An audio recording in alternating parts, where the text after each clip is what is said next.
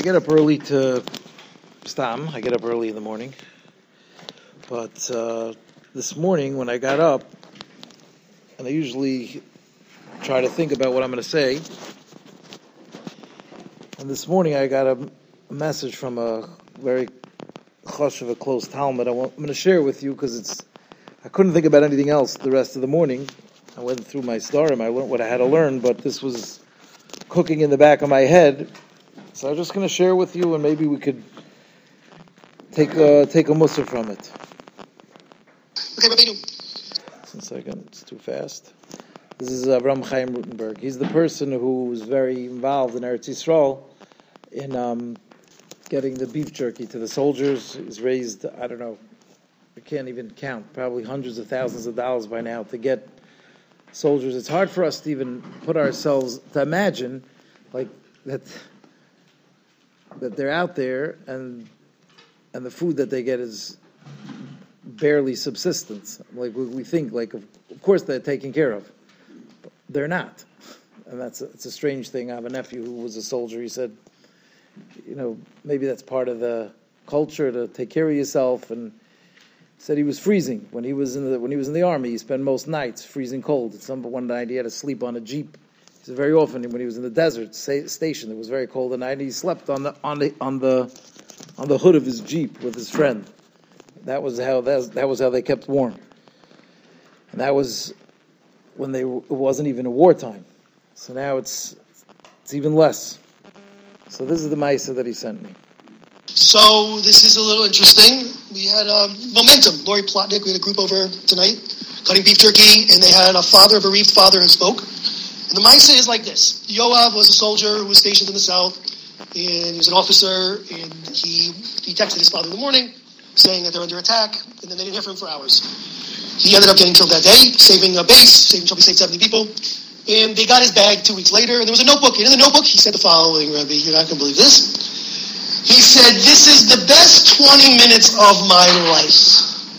He knew he was dying. He knew he saved these people, and he said, the best 20 minutes of my life, and he said something else in there, I forgot the details of what he said, a few lines, and then we're under attack, and we're dying, whatever it was. And then, on the back of that paper was a note this guy wrote to himself. And he wrote, in Hebrew, certain things to live by. And this father now is going around broken. He spoke beautifully.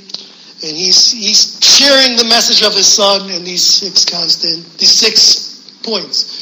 And I want to think if we can kind of put those as 6 constant mitzvahs. So I'm going to read to you these 6 things that Nebuch, this guy Yoav, who was Nifter, this was the best 20 minutes of his life. This is what he wrote on the back of on that, whatever it was that he wrote that his father found. Hold your head high, set an example, be the best, pursue contact, reset and switch your mindset, and go all out. This is what his father found on his kid's thing.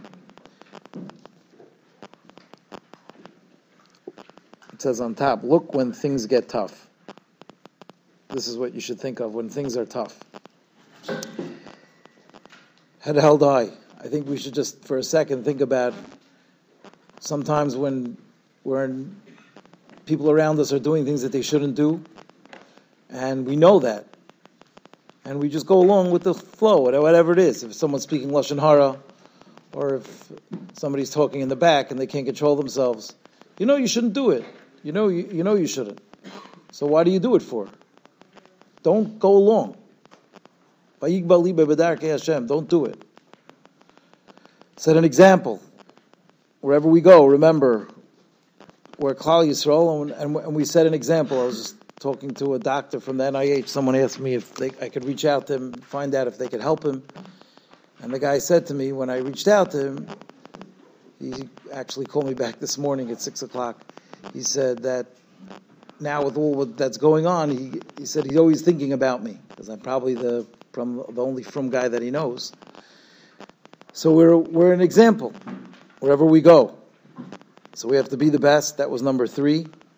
Try to give it all we got. Pursue contact. I guess he means Have chaverim, guys.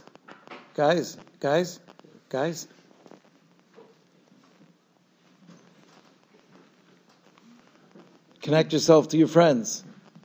Pull yourself, make sure you have chaverim that pull you in the right direction. Reset and switch mindsets.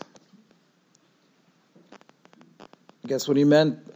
I can't ask him, so sometimes we wake up, we're not in the greatest mood, or whatever the situation is, we're in a bad matzav. We have the ability to switch our mindset. We could think about something else. We can throw ourselves into a sugya. We could do a taiva for our parents. We could do a taiva for a chaver. And that'll switch the way we think.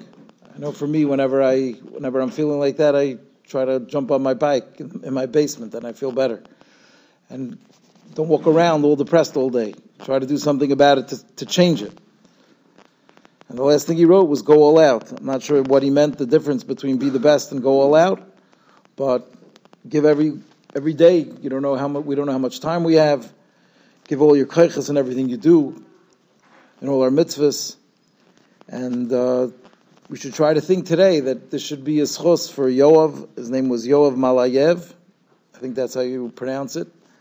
And I think it's just so crucial for us that we go day by day, and it's so normal that we just forget that there are mamish guys your age, a little bit older, that are literally spending the last 20 minutes of their lives being Mosey Nefesh for Klal Yisrael. And it's so hard for us, because we have it so good, that we forget about it. And it's our chiyuv to do whatever we can to make sure we put ourselves as much as we can in their shoes. And all the davening and all the learning that we do today, Be'ez Hashem, should be a schos for his heilige neshama.